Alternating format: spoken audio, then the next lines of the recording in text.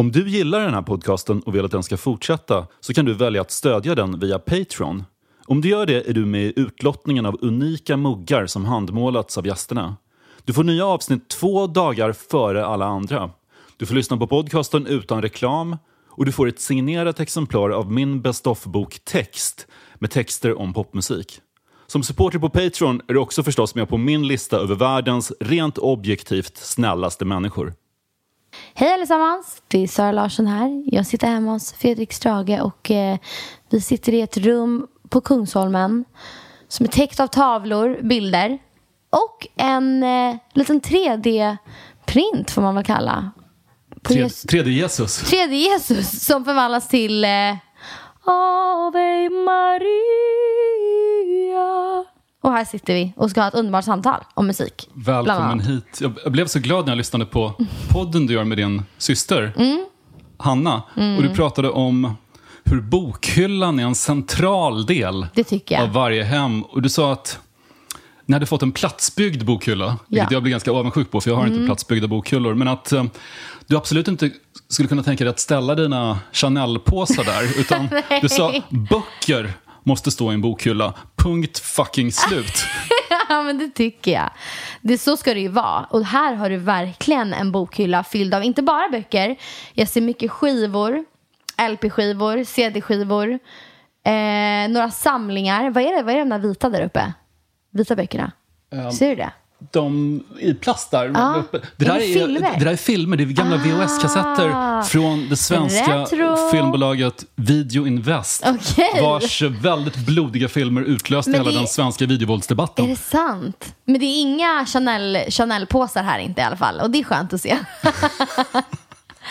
Men det tycker jag, det är kul. Jag tycker det är en central del av ett hem. Det säger mycket om en person. Köper du mycket böcker själv? Ja, jag gör ju faktiskt det. Jag brukar alltid köpa en bok när jag reser. Och så tänker jag så här, den här ska jag läsa på planet. Sen är det en annan fråga om jag gör det eller inte. Men den får i alla fall stå i min bokhylla sen när jag kommer hem. Men det är det som är det fina med bokhylla, att du ska kunna gå till den och hitta någonting som du inte har läst. Faktiskt, jag har några böcker där. Men jag tycker om att läsa. Jag tycker om att läsa jättemycket. Den första intervjun jag läste med dig, tror jag, så nämnde du att du läste Dostojevskijs Brott och straff. Jag kom inte... den kämpade med i sig liksom. De är lite knepiga de där ryska romanerna, för alla personer har 3 smeknamn och kallas ett fjärde. Så du behöver verkligen personregistret i början. Och den är inte tunn, den boken. En grej som jag läste var att din pappa är officer i underrättelsetjänsten. Det låter som ett riktigt James Bond-jobb. Ja, jag tror det var det faktiskt. Han fick ju fan magsår, så han slutade där. Nu utbildar han officerare istället på militärhögskolan. Men han har nog varit med om mycket som jag vet att han inte får prata om. Men kunde han vara borta utan att kunna berätta vad han pysslade med? Han var borta väldigt mycket under min uppväxt. Och ibland visste man vart han var och ibland så visste man inte.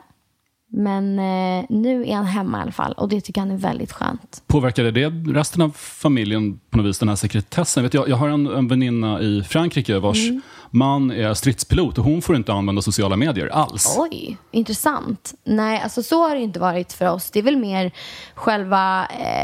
jag tror att när ett barn växer upp så är det här klassiska med att absolut kvalitet är viktigt. Men det är kvantiteten man vill ha. Så när jag var riktigt liten, då var jag ju väldigt nervös över att pappa kom hem. Och jag liksom var väldigt blyg inför honom. Jag vågade inte alltså, jag gick och gömde mig kanske när jag var så här 4-5, du vet. För man vill ju ha en förälder som är närvarande, tror jag egentligen är viktigt. Så det är nog det som har påverkat familjen mest. Att mamma har fått ta hand om oss mycket själva egentligen. Men nu är han ju äldre, som sagt, han har slutat för inte så länge sedan och börjar jobba på militärhögskolan istället. Och fan, alltså är det så med alla gubbar att de blir klängigare ju äldre de blir? Klängigare? Alltså han ringer mig hela tiden och nu vill han vill liksom bara prata och han vill hänga och han vill liksom göra grejer. Det känns som att han måste ta igen den här tiden kanske som han har missat under uppväxten. Men det är fint att se ändå. För när du slog igenom så var det din mamma som följde med på nästan allting. Ut på alla turnéer och lite som förkläde / assistent / livvakt. Verkligen. / chaufför / kock / allt möjligt. Och det har ju gjort det. Jag och min mamma är ju väldigt nära. Tog hon ledigt? Hon var undersköterska på Karolinska. Men hon tog ledigt för att göra det här. Eller jobbade ihop sina dagar liksom, så att hon skulle kunna ta ut dem sen under mina resor. Hon jobbar inte 100% och hon jobbar natt. Så det blir väl så här 2 gånger i veckan kanske. Jag tycker inte om att hon jobbar natt. För jag har hört att man dör i förtid av det. Så jag vill att hon ska sluta nu. Men hon jobbar kvar där. Och då var ju min syrra oftast hemma med pappa då. Då var han hemma. Så men vi har ändå fått ihop det på ett bra sätt. Men det är klart att man hade velat vara med hela sin familj hela tiden. Men mamma ställde alltid upp. DN publicerade en artikel i vintras om varför svenska artister som slår igenom när de är riktigt unga ofta lyckas bättre eller blir mer hälsosamma än amerikanska unga artister som det kan gå rätt illa för. Typ Judy Garland eller Michael Jackson eller Britney Spears. Och de hade flera teorier, men en var väl att det inte är riktigt lika mycket pengar i den svenska musikindustrin, så det är inte samma hets, och att föräldrarna blir inte lika giriga som de kan bli i USA. Nej, det kan jag tänka mig. Men om man tittar på dig, Robin, Molly Sandén, Benjamin Ingrosso, så var ni väldigt små när ni... Ja, gud ja. Men jag tror att det handlar om, just de du nämner har ju inte haft, vad det har känts som i alla fall, en trygg och stabil uppväxt av föräldrar som har visat dem kärlek på rätt sätt. Eller förstår du vad jag menar? En villkorslös kärlek om att man får göra vad du vill och jag kommer finnas där och stötta för dig och skydda dig. Så har jag ju verkligen känt att mina föräldrar har varit mot mig. Det spelar ingen roll vad jag hade gjort, så hade de varit på min sida och sett till att jag mår bra. Det står i första rummet. För egentligen, man gör bara musik. Och vi botar inte cancer. Så om man vill åka hem, men då åker jag hem, då skiter jag i den här spelningen. Men det är nog sant det du säger. Alltså vad händer om det hade blivit några fler nollor involverade liksom bakom siffran man tjänar? Hade det blivit annorlunda då? Hade folk betett sig annorlunda? Hade jag försörjt hela min familj och släkt? Hade man... det är inte lika vanligt här i Sverige att en artist köper ett hus till sina föräldrar med en gång. Men exakt. Och liksom bilar, och man står för... nu betalar inte vi heller någon utbildning så, men så här college för mina bryllingar. Hade man betalat alltså, den grejen också. Men det är ganska skönt. Mina föräldrar har faktiskt inte tagit en krona från mig. Men jag tror också det är lite den här stoltheten om att så här, men jag inte ska väl vi har ju faktiskt ett hederligt jobb som vi går till, och inte ska vi leva på dig, och inte ska vi så. Men vi får väl se. Hur länge följde din mamma med på turnéerna? Tills jag blev stabila 18-19 skulle jag säga. Och var ni överens om hur länge hon skulle följa med dig runt alltså, om i världen? Absolut minst till 18. Det var ingen snack om saken på. Och du protesterade inte själv mot det? Nej, jag tyckte det var väldigt mysigt att ha med henne.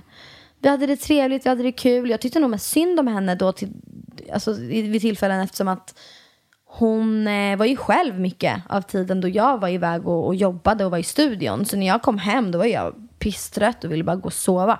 Men då var hon så här: låt mig berätta om min dag typ. Och jag var så här: jag kan faktiskt inte prata med dig just nu, för jag är så trött. Men då hade hon gått runt där ensam som en liten hemlös katt på Los Angeles gator, och hon var nog den enda som promenerade överallt. Ja, det är som typisk första gången i LA-grej. Du går ut, det gjorde jag också. Jag tog mig en promenad. Exakt. Eller nej, jag var i Atlanta och jag tog mig en promenad. Jag tyckte, men var är stan någonstans? Jag gick. Ja, jag vet. Det finns inte den här stan. Det är inte så trevligt att promenera i många städer i USA. Men det gjorde hon. Men jag tyckte det var mysigt att ha med henne.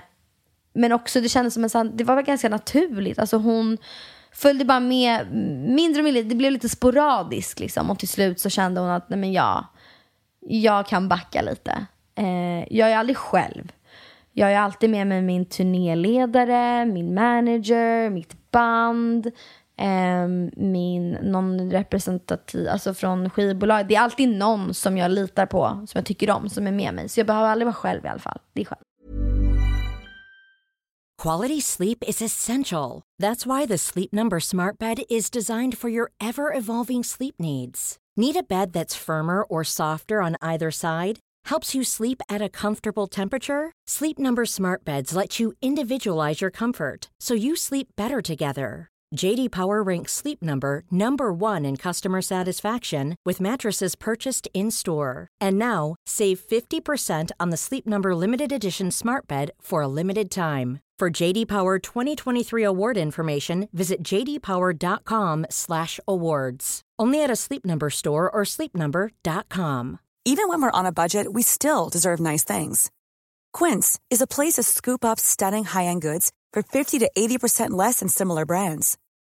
They have buttery soft cashmere sweaters starting at $50, luxurious Italian leather bags, and so much more.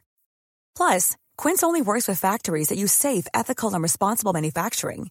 Get the high-end goods you'll love without the high price tag with Quince.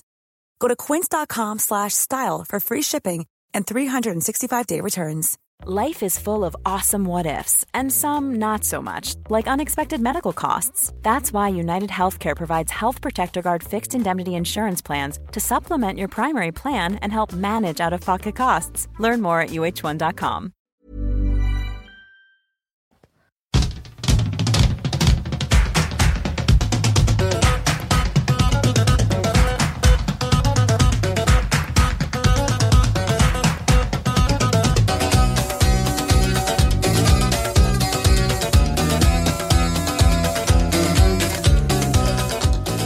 Det här är Bonnie M. Rasputin och det här är den mest sinnessjuka.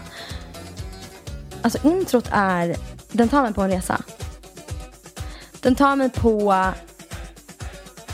Den öppnar upp en liten värld för mig. Och sen säger den, surprise, surprise. Du trodde vi skulle hit. Det skulle vi inte alls. Vi skulle hit. Förstår du vad jag menar? Alltså jag älskar intro för att den känns lite country. Det känns som att nu ska vi ut på nu ska vi hoppa på hästen. Och sen så blir det en härlig klassisk discodänga. Och jag blir bara så glad av den här. Och jag har nyligen gjort en lista som jag vaknar till varje morgon, som heter Vibes. Och där är det bara låtar som jag vill dansa till, som jag blir inspirerad av och känner att något sånt här skulle jag själv vilja göra. Den känns ganska fri i hur den är skriven, och den är ganska fri i produktionen. Lite wild and crazy tycker jag.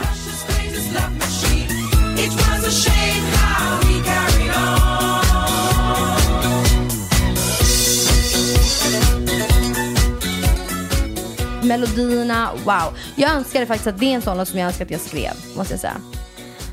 Bonnie M var ju ett tyskt discoband. Det är så märkligt att de gör en låt om den gamla ryska munken och mystiken Rasputin som... Det är en story. Men han var kompis med Romanovs, alltså den ryska tsarfamiljen, och de trodde att han kunde hjälpa dem med tronarvingen Nikolaj som var blödarsjuk. Så de hade väl någon idé om att Rasputin skulle kunna hjälpa dem. Han skulle kunna be för hans, eller vad vet jag, tillfrisknande. Det sjuka med den här låten är att den är så otroligt lik Tysklands bidrag i Eurovision året senare. Den här kom 78 och sen 79 så tävlade Tyskland med en låt som heter Genghis Khan. Ja, vad intressant. Och den låten Genghis Khan Vänta, jag visste inte att den var från Melodifestivalen. Eller det var Eurovision. Alltså, melodin är nästan snarlik. Och det handlar då istället för om en rysk munk så handlar det om en mongolisk steppkrigare. Genghis. Gud, vad intressant. Titta, de vill berätta historiska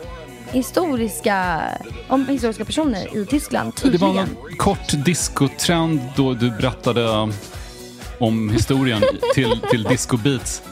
Kanske den här Kung Fu Fighting-låten skulle kunna gillas lite också. Ja, men säkert. Och vet du vad som är intressant? Jag fattade inte ens typ att det var så här en person. Jag tror de bara sa massa grejer fram till så här något år sedan.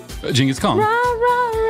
Alltså, och den. Jag fattade liksom inte att så här, det här är en person. Förstår du vad jag menar? Jag trodde att bara... Jag visste faktiskt inte, jag la inte så mycket märke till vad de sjöng ens. För jag tyckte den var vibig. Jag tyckte den hade någonting, bara i hur den lät.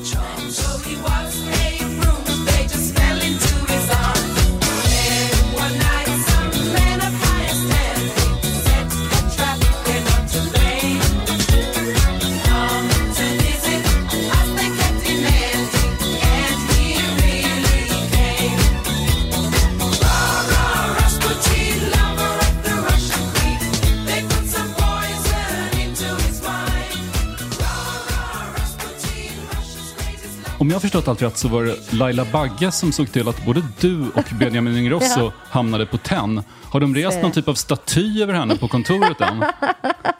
Det borde de fan göra. Hon är... Ja, jag älskar henne. Hon jobbar ju inte där överhuvudtaget. Men... Hon får sin procent ändå. Och det är bra för henne. Men du gick fram till henne när du var och tittade på Idol som publik. Ja, jag var med min mamma, med min kompis. Kan varit min syster Hanna med. Under pausen så fick man då gå fram och fråga om en autograf till jurymedlemmarna, vilket bestod av Anders Bagge, Andreas Karlsson. Nej, heter han så?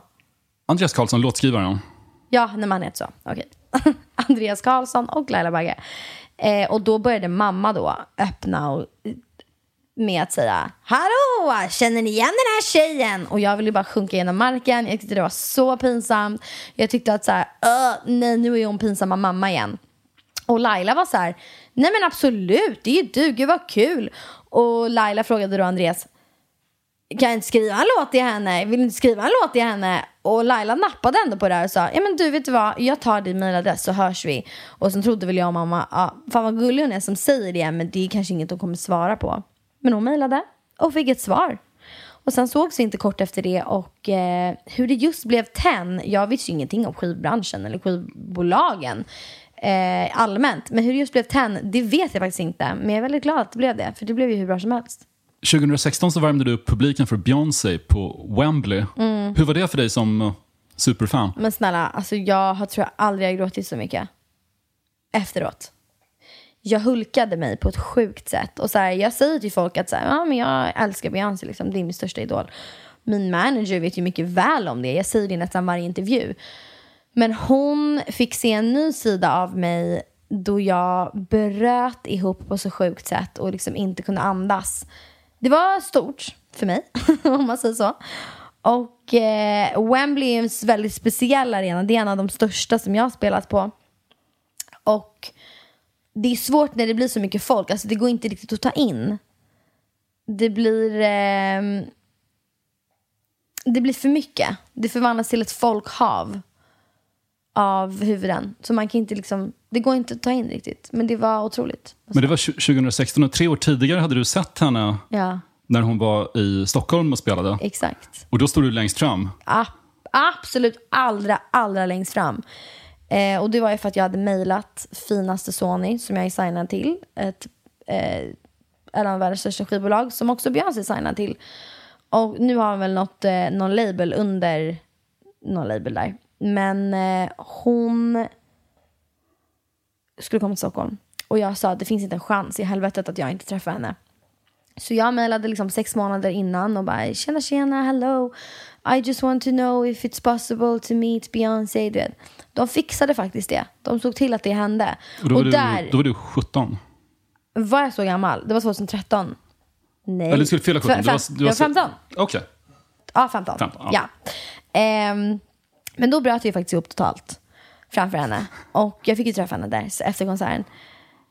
Och jag kände att när jag var i Wembley så gjorde jag det i smyg. Jag bröt ihop på toaletten liksom.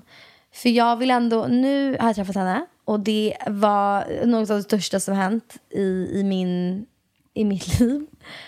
Men nu vill jag ändå, om jag träffar henne så vill jag liksom vara cool. Förstår du vad jag menar? Jag vill liksom inte bryta ihop framför Beyoncé igen. Jag har gjort det en gång. Nu vill jag bara, hey, hello, how are you doing? Alltså förstår jag menar? Jag vill bara, yes, I'm a big fan, but you know, I'm pretty cool too. Jag vill inte liksom ligga i en pöl på golvet. Men lyckades du med det? Nej, men jag vill inte träffa henne. Du vill inte träffa henne? Nej. Jag gick och gömde mig. Alltså de sa så här, nu kommer hon i korridoren, du vet. Jag sprang ju in i mitt omklädningsrum som jag hade där bak. Var det före eller efter din egen spelning? Efter det blev så läskigt om jag skulle se henne, om jag skulle träffa henne, och om jag såg till att så här, eller efter konserten, du vet, att jag hade inte kunnat hantera det på det sättet jag hade velat. Så då sa jag, skit i det. Men sen så ångrade jag mig gravt efter det var för sent då. Efter hon hade left the building, som man säger. Men någon gång kanske jag får träffa henne. Så får vi se hur tufft jag beter mig. Jag minns konserten på Friends Arena och hade en märklig monolit på scenen som vecklades ut i olika kuber med dansare. Det var extremt tjusigt. Det var väldigt, väldigt, väldigt bland smart. det finaste jag sett i arenaväg. Otroligt. Men sen var man så sjuk. Jag var hos mina föräldrar i Linköping och hittar gamla videotaper från en videokamera som jag hade i slutet av 90-talet. Och då hittade jag hade helt glömt där att jag faktiskt tog med en videokamera när jag såg Destiny's Child på Café Opera. Sluta. Så hösten 99. Sluta. Då, jag filmade. Och jag minns jag var så himla pepp på Say My Name då, för det var världens största hit. Liksom. Men då uppträdde de där? Eller var de gjorde ett gig där. Sluta. Ett litet gig. Kanske 4 låtar eller någonting. Stopp. Jag är så avis. Hur var det? Det var svinbra, men det var inte lika bra som på Friends Arena. Det var ju som ett litet showcase-gig mer. Men vad mysigt ändå. Det är ju intimt på ett helt annat sätt. Jag måste lägga upp det där på YouTube. Ja, snälla gör det. Jag kommer titta.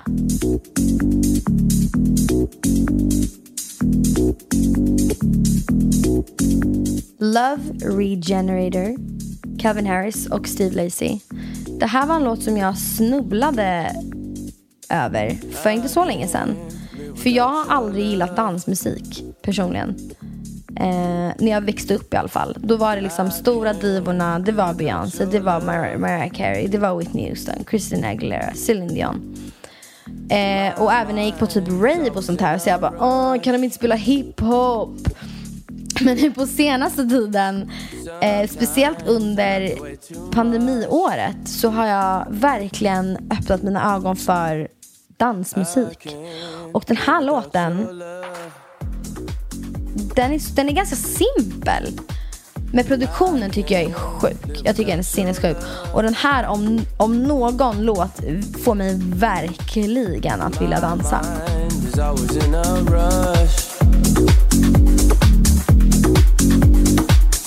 Sometimes I love you way too much.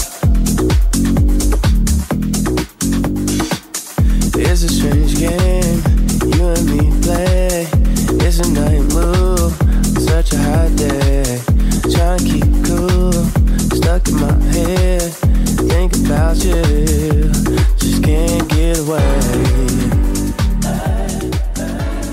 Det här låter som de första house-låtarna jag hörde i slutet av 80-talet. Så primitiv produktion. Exakt. Sen lite lätta wail och sen kommer en kör igen efter ett tag. Exakt, den är väldigt houseig. Men Calvin Harris är ju, alltså hans tidiga grejer, han är ju super house. Och han gör ju det här otroligt bra. Den här housen är väldigt långt från Summerburst. Absolut. Sen gör ju han väldigt bra kommersiell house också, det som spelas på radio. Men jag tror att hans hjärta, nu känner inte jag honom, han är ingen nära vän till mig, men jag tror att hans hjärta ligger någonstans här. Absolut. It's a strange game you and me play. It's a night move on such a hot day. Try and keep cool, stuck in my head. Think about you, just can't get away. Jag har några vänner som såg dig på ett rave i somras vid Tekniska högskolan. Ett illegalt rave. De stod där och dansade och kolla där är Sara Larsson. Ja. Brukar du hänga mycket på sådana ställen? Det här var ju väldigt, väldigt olagligt eftersom man fick inte samla så många just då. Nej, de såg fel. Jag skojar. Jo, men det absolut händer. Jag gillar rave och jag gillar idén av ett rave. Jag tycker det är härligt. Det känns, det är kul när det är uppstyrt såklart. Men det är också härligt när det som får hända händer. Eller förstår du vad jag menar? Det är inte att man klär upp sig för att gå då till bland annat Café Opera. Utan man går dit med sina vänner för att ha kul. Det känns inte så pretentiöst. Eller så här, man går dit och dansar och människor samlas och dansar till bra musik. Men det är också där, tror jag, som under sommaren som liksom min kärlek till riktig dansmusik, house, men IDM i alla dess former växte fram lite, måste jag ändå säga. Att jag fick någon så här uppenbarelse att det här kan också vara kul. Det behöver inte vara bara pop och hiphop. Har du åkt på några utomhusrave? Ja. Jag har inte varit på några andra. Jag skulle så gärna åka på någon. I år har jag inte gjort det. Ja, men långt ut i Nacka-reservatet och så brukar de ha grejer. Ja, exakt. Hur var det? Men det är skitkul. Och det är också någonting som mina kompisar gör. Jag har många kompisar som spelar själva. Så då drar de med mig på grejer. Och säger kom hit. Och sen så brukar vi vara ett gäng. Och sen så är man där och har det bara härligt. Kul, det är bra vibes. Utomhus så slipper man också råka illa ut som på det där norska ravet i fjol. Läste du om det? Nej, vadå? Ja, men de hade hittat en cool grottliknande lokal i Oslo och körde rave där nere. Och så skulle de fixa elektricitet. Och då tar de in en bensindriven elgenerator. Och det fanns ingen ventilation i lokalen. Så de liksom gasades ihjäl typ. De dog inte, men de hamnade på sjukhus ganska länge. Fan vad hemskt. Ja, nej, men det där är lite läskigt. Det är någonting fint. Det är liksom nästan spirituellt det här med att vara ute i naturen också. Just musik. Jag brukar säga det, men jag tycker det skapar en sån otrolig gemenskap med folk. Och sen då att stå liksom bland barr och kottar. Snälla, hur mysigt? Väldigt mysigt. Wow är den låt jag lyssnat mest på med dig, tror jag. Det är sant. Ja, den, eller förutom One Mississippi som är den är fin. Den balladen är nog favorit. Men Wow var så märkligt, för den kom ju för 2 år sedan. Och sen blev den liksom en hit igen lite på grund av TikTok, antar jag. Ja, säkert. Har TikTok-appen liksom påverkat hur man gör låtar, tror du? Att man letar efter små snuttar som kan bli virala? Ja, men jag tror också att man hör det ganska tydligt när det är en låt som har gjorts för TikTok. Typ så här, jag kan tänka mig ett exempel av det. Det är ju typ Drakes vad heter den? Den går typ så här: I'm gonna show you how to do it. They go right foot up, left foot slide, left foot up, right foot slide. Han säger gör så här, du ska dansa så här. Basically I'm saying either way we're about to slide. Och du vet, och det är väl smart, absolut. Men också han är Drake, så han kan ju säga åt folk att göra det här. Dock tycker jag att det är lite töntigt när artister ska skapa en låt utifrån ett 15 sekunders klipp som det inte alls ens är en garanti på att det kommer bli en viral hit. Sånt där vet man inte heller. Man vet fan aldrig vad som kommer flyga och inte. Så känner jag. Så då är det väl lika bra att man gör låtar som man ändå står för i sin helhet. Och sen om det blir en TikTok-hit, så bra. Jättebra för en själv då. För att det styr ju listorna, om man säger så. En låt som blir stor på TikTok, den blir stor. Det är intressant när det är en rad i en lång raptext som upphovspersonen kanske inte ens har reflekterat över att det skulle vara något speciellt med. Nej. Och det blir en större hit än låten i sig. Exakt. Att man går på någon konsert för att vänta på den här meningen 2 minuter 30 sekunder in, den här låten, den kan alla sjunga med på, men resten av låten vet ingen om liksom. Det är ju jättemånga sådana. Men fan, TikTok, det har absolut förändrat hur man letar efter, eller hur man försöker få en hit, skulle jag säga. Och för skivbolagen också. Det är allt de bryr sig om, liksom, TikTok. Men det är också intressant för att det är den nya. Jag kommer ihåg när jag började med Instagram. Då var ju jag en av de ungdomarna som gled in på det här när det precis var nytt och hett. Föräldrarna hängde på Facebook. Ungdomarna hängde på Instagram. Lite samma sak är det nu med TikTok. Det är ju bara en ny plattform som ungdomar eller unga använder sig av. Precis som jag gjorde med Instagram. Du hängde ju på Twitter mycket också. Exakt. Som aktivist. Ja, men exakt. Snacka på Twitter och sådär. Och just på TikTok, till skillnad från Instagram, så är den väldigt folk är musikaliskt engagerade. Så det är ju, och liksom, ja, de som styr världen kulturellt, det är väl ungdomarna ändå. Så att klart saker kan skifta fort och mycket.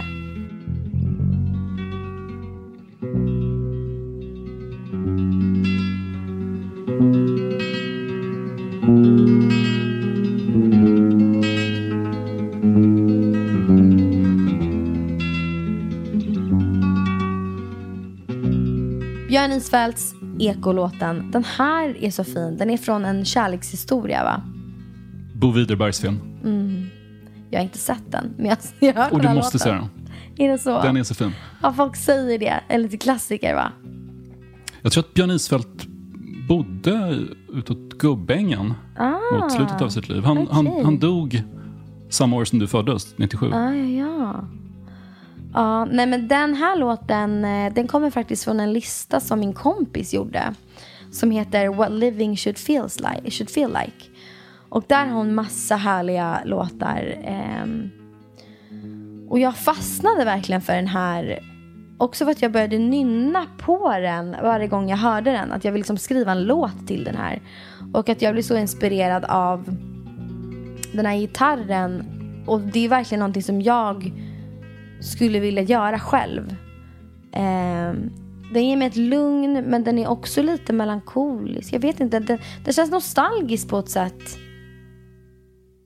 Och jag vet inte varför, för jag vet inte vad jag tänker på. Eller vad jag liksom... vad jag refererar till. Men det känns som att den här låten i sig, som inte ens är speciellt lång, är en liten kärlekshistoria. Även om det inte finns någon text. Jag menar, den får mig så lugn ändå. Och lite ledsen, jag vet inte. Vet du, en annan låt, en gitarrlåt som fan sprängde min hjärna. Det var Funkadelics Maggot Brain. Har du hört den? Ja, gud. Ursäkta. Det är också, de två, de är väldigt olika. Den här är ju liksom extremt lugn jämfört med den. Men bara att ett instrument också kan få en att känna sådär. Jag vet inte, jag tycker det är häftigt. Spelar du något instrument själv? Jag gör ju tyvärr inte det. Och det är någonting jag ångrar bittert. Att mamma inte liksom tvingade mig att ta pianolektioner eller ta gitarrlektioner. Men jag ville inte det när jag var liten. Hon försökte muta mig med bullar. Och hon försökte liksom muta mig med bullar just? Ja. Om du går så får du en bulle. Men jag slutade när jag började dansa så himla mycket.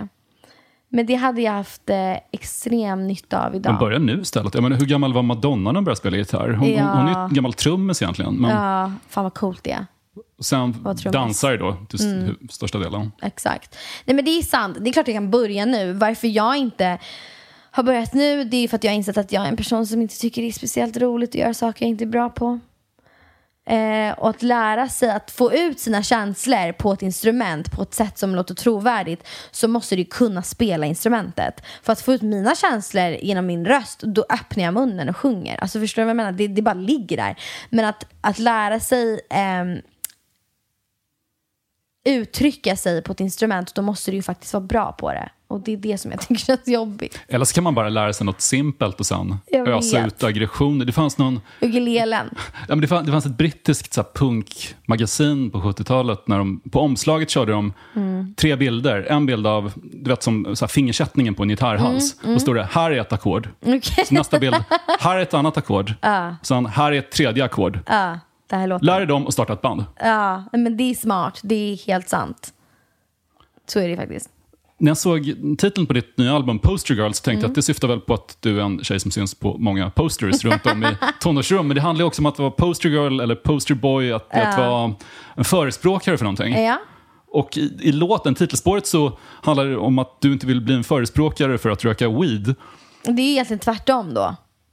Precis, att du inte, eller du vill bli det. Nej. Egentligen låten handlar ju om, det är en kärlekslåt kan man ju säga. Om du lyssnar på den, holy smokes, I'm not the poster girl of feelings, but with you I can't stop. Att säga, jag är inte en poster girl för att visa känslor, vilket är en lögn, för jag är en extremt emotionell person.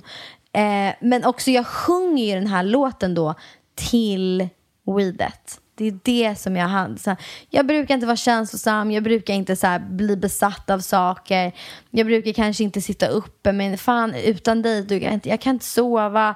Jag kan liksom inte slappna av riktigt. Också lite deppigt. Jag fick ganska gammaldags vibbar av det. Det blir som här gamla låtar med, jag vet inte, Bellman eller något. När spriten är en älskare. När drogen är en exakt en kärlekspartner. Exakt så. Det är the sweet Mary Jane som du ligger med på något vis. Exakt. Så blev det. Och sen, funny enough, typ efter vi hade skrivit klart den låten, några veckor senare, så nu är det slutrökt. Nu blir det alkoholen. Nu blir det Bellman och spriten som jag Du sa någonstans att 2021 är ditt alkoholår. Hur går det? Men det har gått riktigt bra hittills, ska jag säga. Nej, alltså så här, jag är väldigt lugn. Jag är det. Men jag tycker att det är någonting härligt med att få vara, jag tänkte säga att få vara ung igen. Jag är 23. Men att det känns mer som en social grej och en festligare grej än att röka cannabis, som de flesta gör i LA. Men det känns så casual. Alltså så här, jag hade personligen inte druckit upp en flaska vin på en tisdag bara för att. Utan då vill jag ju vara runt vänner. Jag vill ha en middag, jag vill ha en fest, jag vill liksom ha en tillställning. Klart att jag hade kunnat ha en joint en vanlig tisdag. Förstår jag menar? Jag vill liksom ha festligheten. Vilken typ av vin tycker du bäst om? Jag tycker om alla goda viner. Och det för mig är vitt, så tycker jag om lite syrligt, lite Riesling, en klassisk. Rött tycker jag om. Ändå lite, ska vara lite tyngre. Inte blaskigt. Än kanske Malbec. Det är ändå fascinerande hur du kan göra den låten utan att det blir en jätteskandal. Men jag tror att den är så hemlig i sin... Alltså, den är rätt hemlig, men om du läser texten så är den ganska obvious. Ja. Jag minns bara för 10-15 år sedan, om en svensk artist hade gjort det hade det blivit ramaskri. Kommer du ihåg Labyrint? Hiphopband från Uppsala. Ja. De gjorde en massa låtar om att röka weed. Ja. Och polisen ringde till konsertarrangörer runt om i Sverige och fick dem att ställa in konserter med dem. Och det här var 2007-2008. Och då Labyrint hade alltså inga kopplingar till organiserad brottslighet. Nej. Inte som liksom, den delar av den nya vågen av rappare. Utan de gillade bara att röka. Och de blev... otroligt. Cancelled av svenska polisen. Men jag tror att det är också liksom... Ja, gud, jag är verkligen endast kulturellt. Men också när man ser i USA, alltså till mitt försvar då, kan jag ju säga till polisen och lyssna på det här. I LA bland annat så är det ju så casual också, för att det är ju helt lagligt. Alltså vem som helst gör ju det. Det är inte kopplat till kriminalitet per se. Och jag tror att mamma då och folk i hennes ålder födda på 60-talet växte nu upp under den här war on drugs också. Att det var... att förbjuda allt var liksom vägen att gå.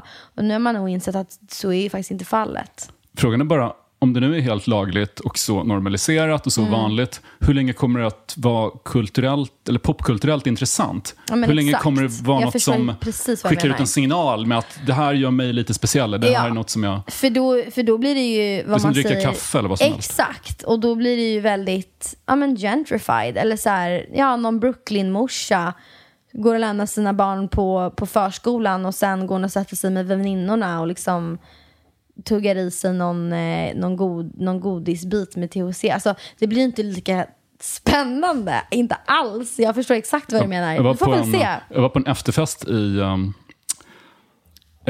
East LA för 15 år sedan ungefär, och hemma hos ett band som hette Fear Factory, metalband.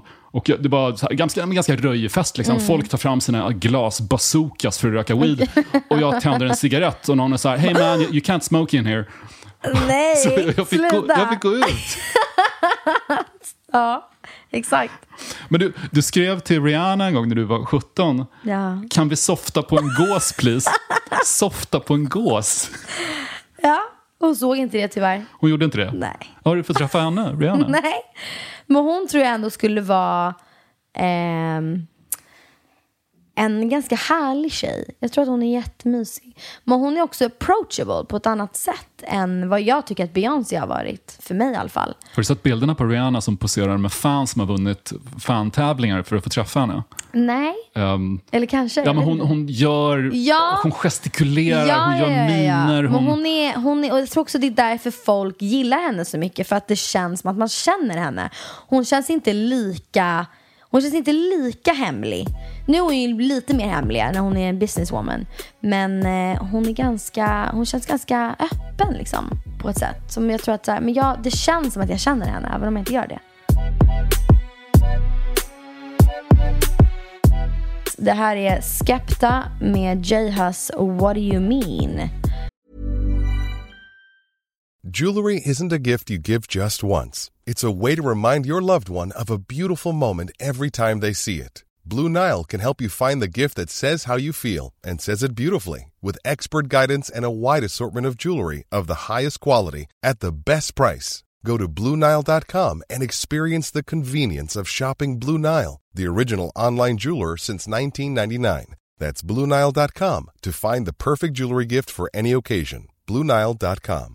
Hey, I'm Ryan Reynolds. Recently, I asked Mint Mobile's legal team if big wireless companies are allowed to raise prices due to inflation. They said yes. And then when I asked if raising prices technically violates those onerous two-year contracts, they said, "What the f*** are you talking about, you insane Hollywood ass?" So to recap, we're cutting the price of Mint Unlimited from $30 a month to just $15 a month. Give it a try at mintmobile.com/switch. $45 up front for 3 months plus taxes and fees. Promo rate for new customers for limited time. Unlimited more than 40 gigabytes per month. Slows full terms at mintmobile.com. Quality sleep is essential. That's why the Sleep Number Smart Bed is designed for your ever-evolving sleep needs. Need a bed that's firmer or softer on either side? Helps you sleep at a comfortable temperature? Sleep Number Smart Beds let you individualize your comfort, so you sleep better together. J.D. Power ranks Sleep Number #1 in customer satisfaction with mattresses purchased in-store. And now, save 50% on the Sleep Number Limited Edition Smart Bed for a limited time. For J.D. Power 2023 award information, visit jdpower.com/awards. Only at a Sleep Number store or sleepnumber.com. Hustling still in my jeans. When I fell asleep, I was still in my jeans. Then I had a one girl that keep me clean. She wanna eat, man, like, Idi Amin. What do you mean? I come for the cream. I made some mistakes that I gotta redeem. You put me in position I don't wanna be in. We all made mistakes, I'm a human being. North Korean, Kim Jong-un when I spray the machine. You're on the other side if you ain't on my team. You get blacklisted if you hate on my team. Det här är två artister som jag tycker väldigt mycket om. Framförallt J-Hus. En av typ mina idoler, måste jag väl ändå säga. En person som jag älskar. Och jag tycker att de här två tillsammans, de gör en så jävla härlig, den är så svängig på ett så tufft sätt. Ja, riktig kärlek för UK-rap måste jag ändå säga att jag har. You get what you were given. They're calling me a rapper, man, I think I'm a magician. I didn't want to kill them, but these niggas never listen. Hustling still in my jeans. When I fell asleep, I was still in my jeans. Then I had a one girl that keep me clean. Det här är ändå ganska lätt engelska att förstå. Det finns mycket grime-rap som jag lyssnar på. Och ja, det går fort och det är inte sluddrigt. Men det är så tung, svårforcerad slang också. Ja, 100%. Den här är väldigt rak. Men det är det jag menar. Den har nästan så här... alltså West Coast groove. Alltså, eller hur? Det finns någon West Coast-aktigt över den. Ja, gud ja. Och den känns lite så old school fast ändå fräsch. Och liksom lite tuff. Jag vet inte, jag tycker den är riktigt nice. Och det är absolut en sån som du lyssnar på den liksom 3 gånger och sen kan du sjunga med i ändelserna av vissa mer. Eller det går ganska lätt att komma in i den och känna att så här, okej, men det här är någonting som det här kan jag. Nice ändå. Jag skulle göra en intervju en gång med Dizzy Rascal, en annan grime-rappare. Han var här i Stockholm. Och jag hade lyssnat på honom, men jag fattade inte så mycket av texterna. Nej. För att det var så trög. Eller jag var så trög och det var så svår slang. Jag tänkte att han låter väl lite enklare när han pratar. Och jag sitter där och han börjar babbla. Och jag inser att jag förstår inte vad han säger. Nej, de har absolut alltså, just i London ett sätt att snacka på och ord som man bara, förlåt. Ja, det här lärde jag mig inte i engelska klassen med min lärare Beata i 6:an liksom. Det är enklare att fatta ganska hård amerikansk klang. Men jag tror att det kanske är för att man hör det oftare. Dock är det ju så, om man skulle spendera liksom lite tid i London så jag tror man hör det ganska snabbt. Men jag har också lite svårt för just den brittiska accenten ibland, att höra vad det är folk säger om de pratar snabbt. Men jag förstår typ exakt allt vad en amerikansk person, oavsett liksom från norr eller söder skulle säga, med ganska mycket slang skulle jag säga. Men det är nog för att man bara konsumerar det. Jag i alla fall det mer. Ja, och Sverige har varit USA, så amerikaniserat sen millennieskiftet. På 90-talet så var det mer brittisk musik var så stor då. Med Oasis och alla de här brittiska indiebanden, och Spice Girls för övrigt. Att svenska ungdomar började ibland prata cockney. Ja. För de tyckte att det var coolt. Jag fattar. Nej, men nu om du skulle börja prata med en British accent in English class, då hade ju folk tittat på dig och bara, förlåt, varför pratar du sådär? För att allt vi ser på filmer, den mesta musiken är ju som du säger från USA, väldigt amerikaniserat.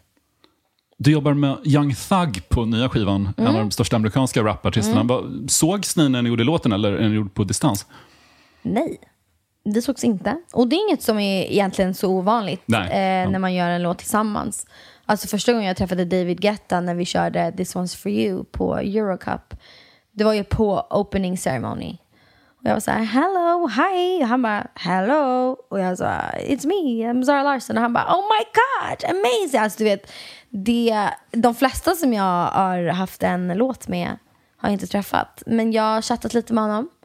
Jag har snackat lite. Nästan så att man vill att artister ska ha setts i studion och suttit och fikat ihop och tjafsat lite med varandra. Det är en dröm. Alltså, det är klart du har den här romantiska synen på det. Exakt. Varenda låt som jag gör med en person, så är det klart att jag önskar att så här, fan vad jag vill. Jag önskar att vi skrev den här tillsammans i studion. Men det var ändå en låt som jag visste att jag ville ha en feature på. Och jag visste inte vem jag ville att det skulle vara. Vi snackade liksom countryartister, det var popartister. Men sen så är den doppar sin lilla fot i en R&B-pool, tycker jag. Den här låten. Och jag tycker Young Thug är ju för mig ingen rappare, utan han sjunger ju faktiskt. De flesta rappare är inte rappare längre. Nej, men typ så här Young Thug, väldigt melodisk, har nice melodier. Ty Dolla Sign, absolut ingen rappare, definitivt en sångare. Och jag kände bara att så här, men han kan tillföra någonting på låten, tror jag. Och det tyckte jag att han gjorde. Det skrev mig lite Lil Wayne typ. Jag vet inte, jag gillar det, jag det som fan. Så kul att han sa, okej, jag är med. På tal om poster girl, så har det ju definitivt varit en poster girl för feminism i Sverige sen du var väldigt liten. Jag kollade på några av dina tidiga tweets. Så här skrev du 2014. Jag är så arg, så om man lyssnar riktigt noga kan man höra mitt blod koka. Vad var jag arg på?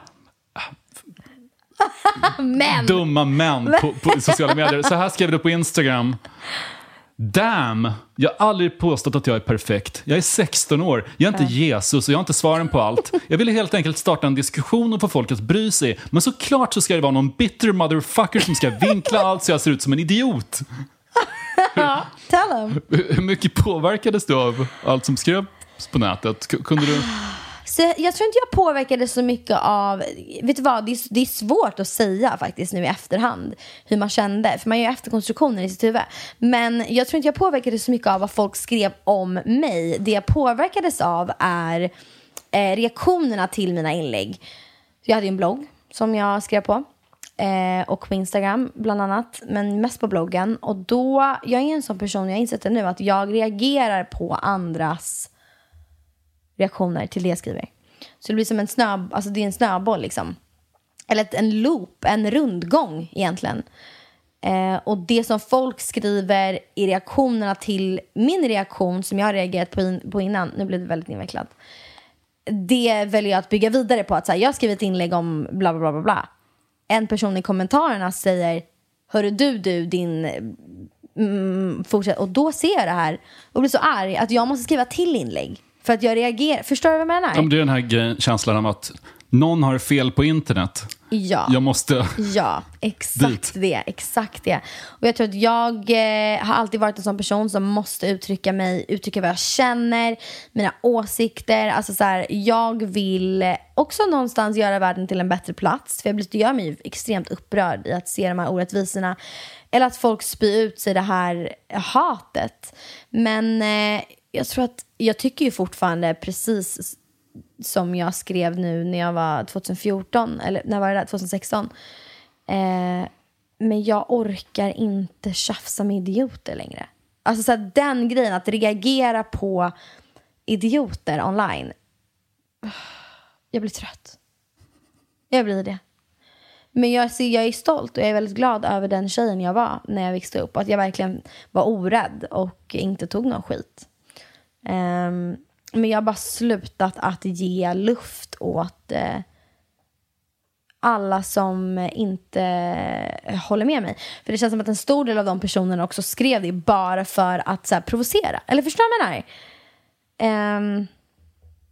Och jag orkar liksom inte med den grejen. Jag läste Anna Björks bok Ni måste flytta på dig, som är uppbyggd kring en jättejobbig händelse för dig. När L.A. Reid, en av de största producenterna och skivbolagsgurorna i USA, tafsade på dig under en middag.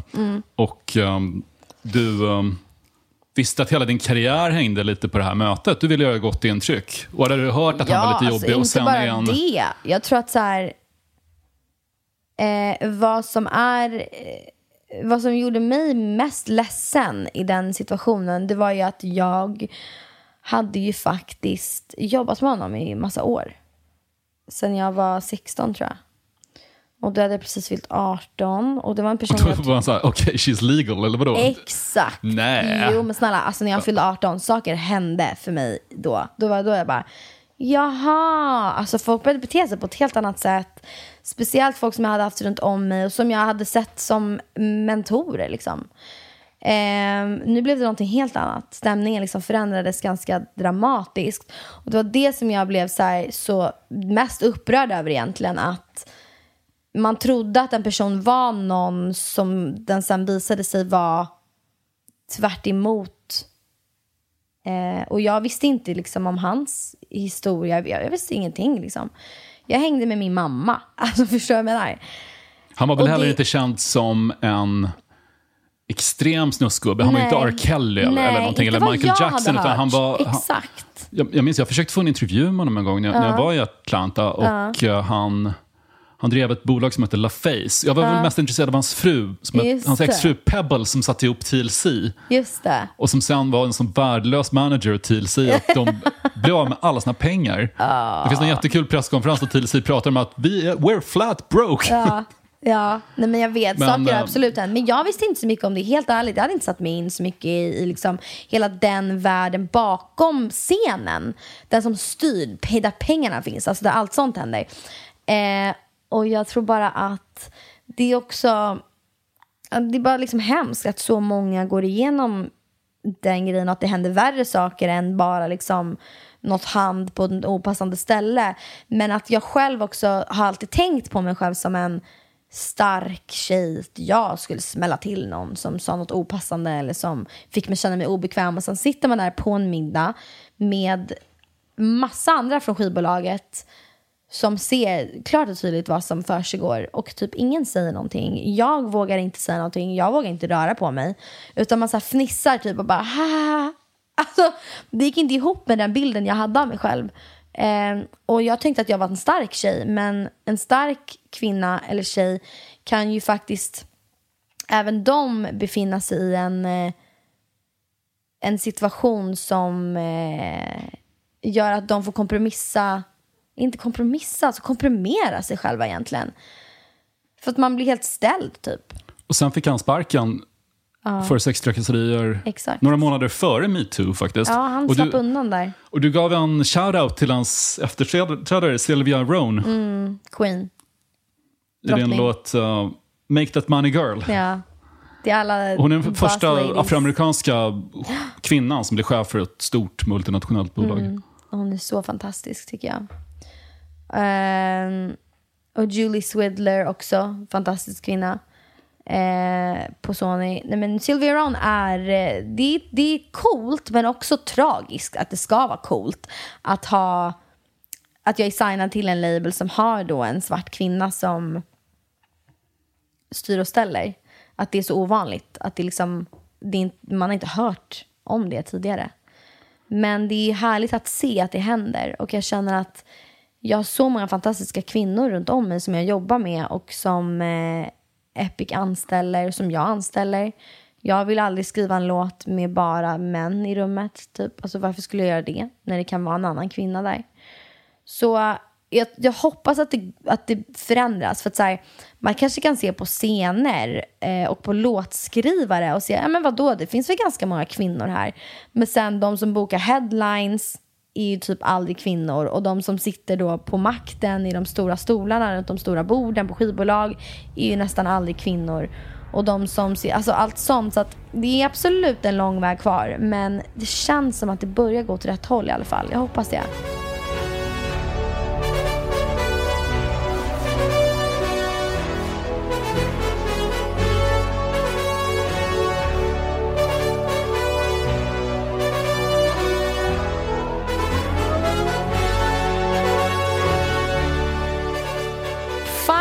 Countdown. Alltså jag vet inte vad jag hörde den här låten den första gången. Europe.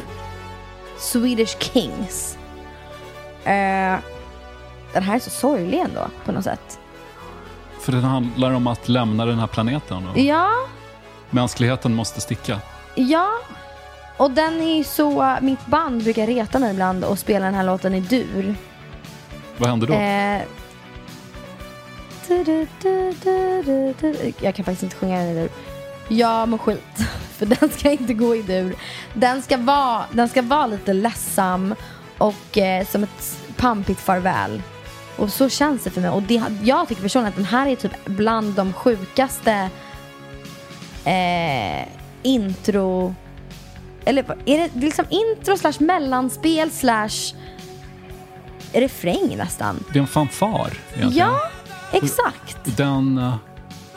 Joey Tempest som sjöng i Europe skrev den här när han satt och klinklade med en synt i början av 80-talet. Och sen användes den på Berns på ett diskotek. De hade en klubb där i mitten av 80-talet.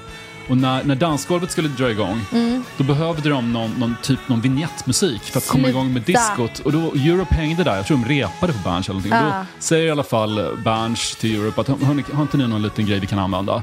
Och då minns Joey Tempest den här lilla slingan han har skrivit. Så varje kväll när det här diskoteket skulle dra igång så kör de den slingan. Så det var flera år senare som man kommer på att vänta, ska vi bygga ut det här till en låt? Du skojar, vad intressant.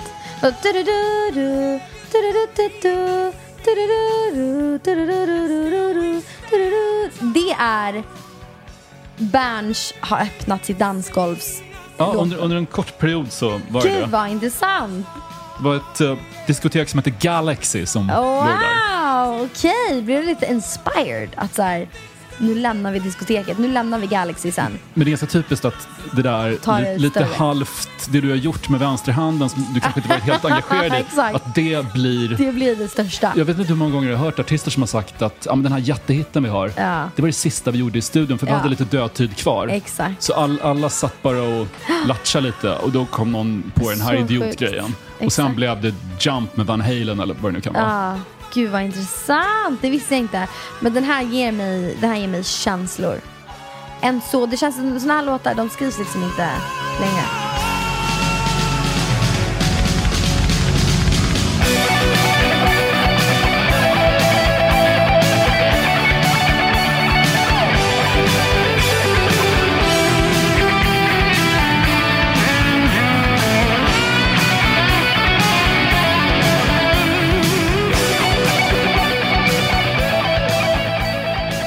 De blev väl också helt panka. De brände väl alla sina pengar på en ljusrigg, tror jag.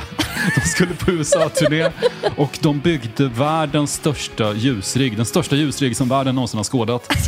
Och det kostade så mycket pengar att skeppa den över Atlanten att plus att de inte betalade skatt. Ja, det var det. Okej. Men, men de hade en manager som var... Exakt. Som var lite shady, minst sagt. Du sa till det när du var 17 att du skulle vara miljardär innan du fyllt 25. Hur går det? Gud vad intressant. Jag väntar på att de ska ta upp den faktiskt. Nej, men det går på sin väg. Jag är absolut inte där, så kan vi säga. Men vad fan, jag är 2 år på mig. Så vi får fråga mig i 25 igen. Make that money girl som du sjöng en gång. Exakt.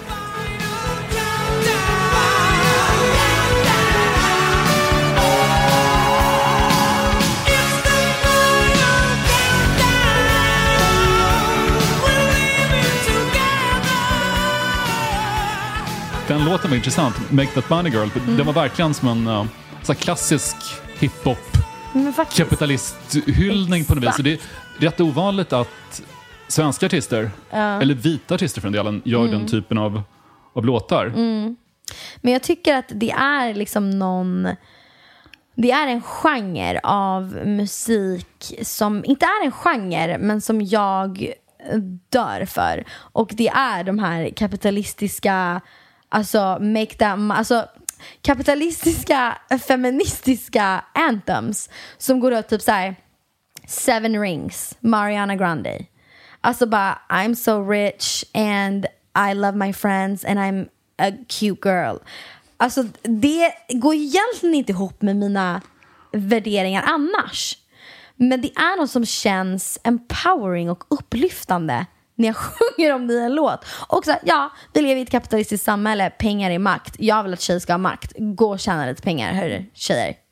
Jag har spelat skivor på så många socialdemokratiska partifester och då vill alla alltid höra Beyoncé. Ja, för det är lite så här, socialdemokratiska arbetarpartiet startades av Hjalmar Branting, Bruce Springsteen och Beyoncé Knowles. Det är de tre stora ikonerna i arbetarrörelsen. Och då ser man alla sossarna på dansgolvet och alla skriker mig liksom Beyoncé-låtar om cashflow. Fast du skulle ju kunna lägga till några av dem att make that money girl and then I'm gonna pay some fucking taxes for healthcare. Faktiskt. Varför inte? Men det är något det är med den här, som har gjort. Det är lite, alltså varför jag tycker det är nice i något, det är lite den här arroganta, alltså jag hade ju i min drömvärld så hade jag velat göra för skojs skull liksom en låt där jag bara flexar på alla. Köper dyr bil, köper stor lägenhet, har liksom guldkedjor med diamanter. Jag vet inte varför jag tycker det är liksom befriande på något sätt. Men det kanske är för att det är så. Det är ju verkligen inte jante i Sverige. Kanske har något med det att göra, jag vet inte. Men jag vill ju ändå att tjejerna ska tjäna pengar. Så där kanske de får sjunga med mig, alla tjejer.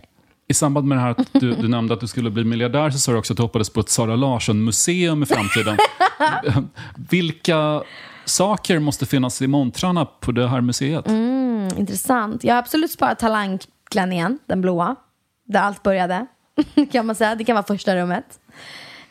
Sen tycker jag att vad ska finnas där? Men liksom kläder under årens gång, alla mina priser och plakat kan få åka in där. Kanske, jag älskar på museet. Jag tycker det är fantastiskt. Kanske om jag vinner någon Grammy, den får också stå där. Liksom resans gång, hur jag tar mig genom världen. Det ska vara som en gåsen som du delade med Rihanna. Exakt, den kanske är där. Nej, den är upprökt. Fimpen är kvar. Fimpen är kvar. Exakt. Baby, I'm not even in the gown. I'm just in a t-shirt on the couch. Okej, Fredrik, jag är tvungen att gå och göra någonting nu. Jag vet inte vad det är, men det är en Zoom som jag måste springa hem till. Zooma vidare, Sara Larsson. Ska jag göra. Tack snälla för att jag fick vara med. Tack för att du kom hit. It's incredible when you touch me. Yeah, it says it all. You said it all. Yeah. Baby, I'm not even in the gown. I'm just in a t-shirt on the couch. The way you want me makes me want you now. The only thing you have says. Den här podcasten producerades av Daniel Bäckström för Lejon Media. Sara Larsson var hemma hos Strage. Make you drop, make you say oh my God. And you never felt the type of emotion.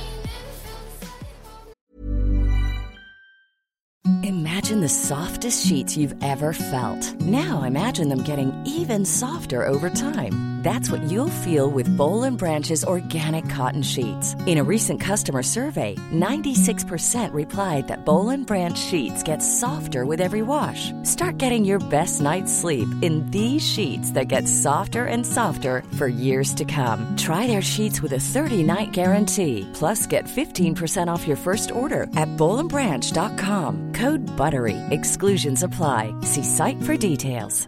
Even when we're on a budget, we still deserve nice things. Quince is a place to scoop up stunning high-end goods for 50 to 80% less than similar brands.